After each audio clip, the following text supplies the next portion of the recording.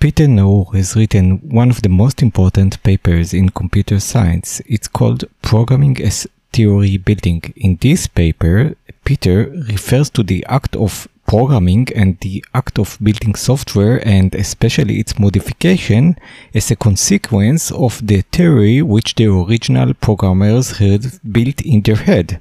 But before we actually get into the paper, I want to tell you a little bit about who is Peter Naur, and once you hear who he is, you will see why we should listen to this guy.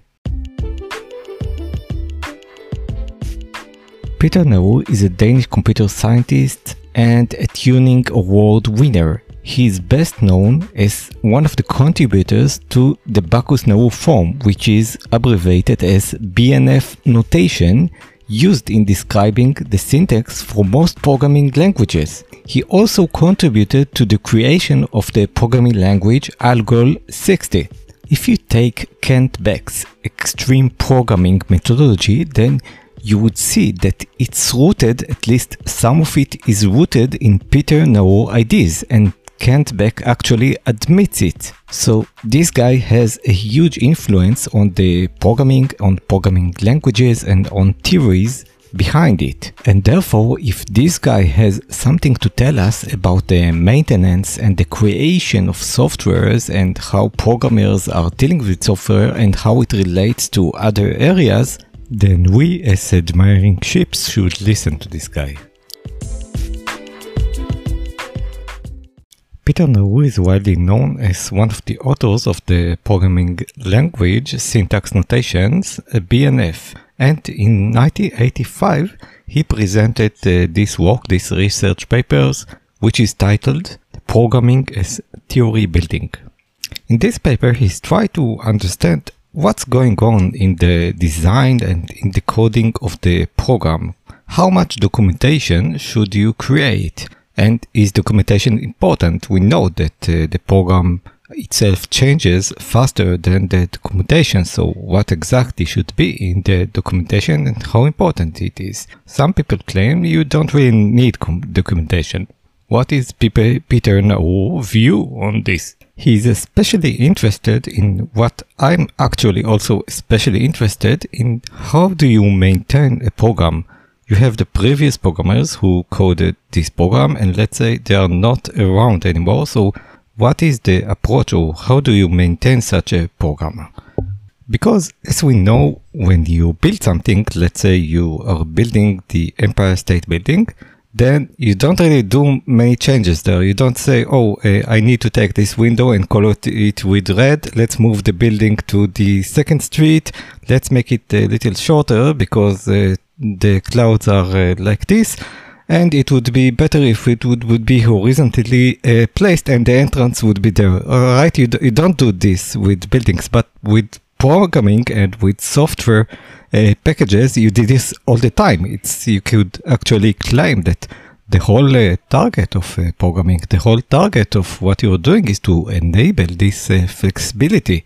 So therefore we should handle with care, and we should understand how the paper advises us to work with such things. So in Naur ideas, the designer job, the architect work, is not to pass along the design to the next developer, programmer who is maintaining the software, but to pass along the theory, deriving the design. So it's not that you design something and then you implement it. You build a theory for yourself about the state of the world, about how you model the state of the world in the program. And then based on this theory, you are going to create your design. This is like an empirical thing. This is what's happening. He is only describing it in the paper. He does not claim you should build step A theory, and then you should do a design, and then you should implement. He claims this is what's going in the heads of the people and the programmers. They build some kind of a theory around the state of the matters, and then they build a design, and we should take care a special treatment for this theory, which was placed before the design. And once you understand this point, you understand the whole paper. Because then when you transfer a software to be maintained by other programmers, or you yourself get to maintain a software, the target is to understand the theory that was sitting in the minds of the programmers who created the original design, and not just reading the code, okay? And he actually claims in the paper that you cannot understand this theory just by reading the code or reading the design. It's just impossible. You can get hints into them, but the theory needs to be explicitly referred to. So in this paper, The Programming as Theory, he claims that what is programming, he asks. He asks what programming, and he says that programmers, what they do is they achieve some kind of an insight, a theory into the state of the matters. And this is in contrast to the standard notion that programmers just are a production of programs. They just produce text. Okay, this is the other extreme. But it's not just the production of this button should be here. Okay, so let's write this line of code that places this button here, but it's a theory behind it and the connection. He has a conviction that it's important to have an appropriate understanding of what programming is. And only once we understand what is programming, then only then we could move on and understand how do we maintain programs. So yes, while it's true that programming and the programmer's knowledge is an activity that refers to the real world, and then it's using symbol manipulation, the writing of symbol that is taking place on your monitor in order to create a program.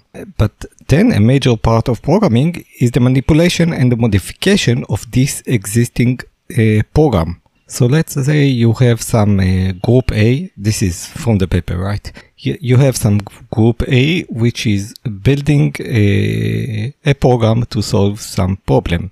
And then comes along group B and decides that for the program they need to do some changes. So what they do is that they communicate with group A. They read the documentation and they get personal advice from group A. Then group B manages to develop the additional features they wanted from the application. The special thing here in this example is that group B actually communicated and got the advices from group A because the group A was there. But then when group C comes along and it tries to manipulate this software, they take the review and the suggestions by group B, but because they are not the original group, then they do not understand really the theory behind the software. They are less close to the theory.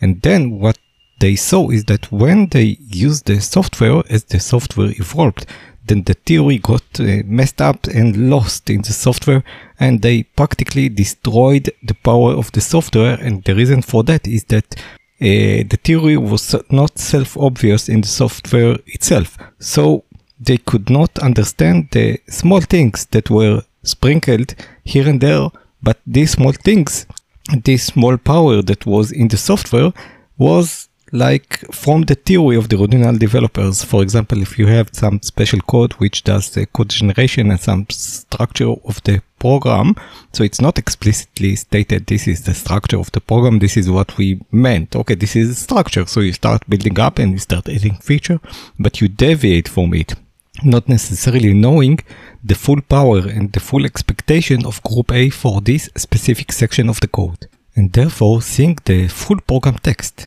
and the additional documentation is insufficient to get a deeper insight into the design and the theory that was presented actually by group A. The thing is that group B was actually able to communicate with group A, but group C was not able to communicate with group A. So this is true, and this is especially true for large code bases where you have more than 200,000 lines of code, because for small code bases, then you might get along there. So the conclusion seems inescapable that at least with certain kinds of large programs, then the continued adaptation and modification and the correction of errors of them is essentially dependent of a certain kind of knowledge, which is possessed by the group of programmers who were closely and continuously connected with the original group of developers who wrote it. And here he refers to Ryan notion of theory as appears in the example of what Karl Popper has said. And the notion of the theory in more details means that there is a difference between an intelligent activity and intellectual activity. Okay, a person must have in order not only to do certain things intelligently, but also to explain them. When you have the capability to also explain them, this moves ahead into intellectualism and not mere intelligence for doing certain things. So the intellectual activity goes beyond the activity that is merely intelligent. And if the person is building and having a theory, he should have this intellectual activity. So what is exactly this theory that programmers actually built? It's the theory of how certain affairs of the world will be handled and supported by the computer program. And it transcends all the documentation, and it transcends the code, and it transcends the answer. It's an actual knowledge that the original developers had. And it's not merely the program text. It's some world aspect and activities. And the program text is almost irrelevant to this theory that is created in the mind of the original developers. Its relevant can only be made by someone who understands the whole world and the whole aspect of the programmers. The programmers who have this original theory can explain why each part of the problem is what it is, and support any actual program text with a justification of some sort. They are also able, because they have this theory in their mind, to respond constructively to any demand for a modification of the program. Even if this may sound clear to you, the problem is that it's not so clear to people outside of the programming industry, which means you are used to building things. You have a production line of cars, so you have also a production line of coded text. You input the specification, you get a good programmer, and he would output the text that would make this program work. But it's not really enough, and as we said, you cannot, usually in standard life cycle, you don't take a car and say, oh, we are going to add a fifth wheel and it's going to run on the side, and instead of batteries, we are going to insert gas, or instead of gas, we are going to insert helium. It's not going like this, but in program, it's going like this, and therefore you need a stable basis, and the stable basis is the theory behind the design. So, if there is a finance guy who thinks that changing the features of the program, the cost is the cost of altering the text of the program, while this may sound very simplistic, then it's not like this. It's a whole process of understanding the theory and getting the program to be changed. And even if you are a programmer, then you can say, okay, the software is flexible. I built the software in a flexible way so that people in the future can easily update it, can easily maintain it. But again, Peter Naur says this is not enough. And remember, Peter Naur is the creator of Algol. He's got the award of Turing Award, so it's okay. So he's saying that no, it's not enough. You need to somehow communicate the theory behind the application. It's not enough for it to be flexible.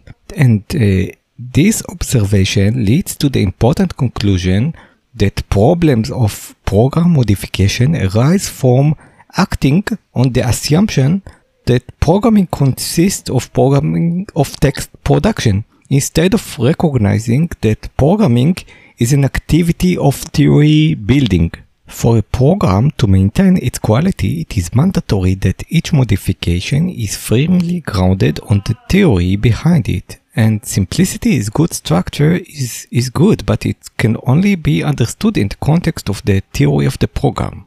Now, as for the program life, death, and revivals, there are some situations where it's needed to revive a program from death. Okay, but if the original developers are not there, then it's an extremely almost a situation which is not possible, and again we refer to complex software. So just as with small particles and small scale, the Newton laws hold, so with small softwares they hold, but with large code bases, then this theory building is super important.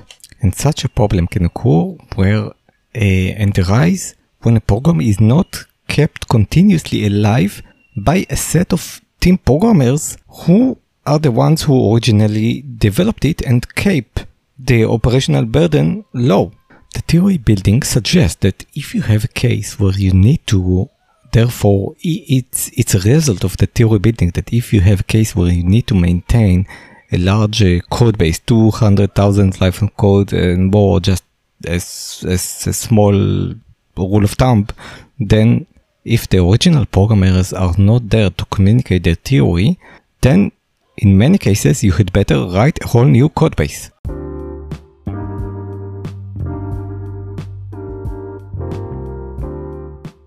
To sum up, accepting program modifications demanded by changing external circumstances to be an essential part of the programming process, then it is argued that the primary aim of programming is to have the programmers build a theory of the way of the matters at hand that may be supported by the execution of the program. Such a view leads to a notion of program life, what depends on the continued support of the program by programmers having its theory. Further on, this view of the notion of the programming method and the understanding of a set of rules of procedures to be followed by the programmer is based on invalid assumptions and so has to be rejected.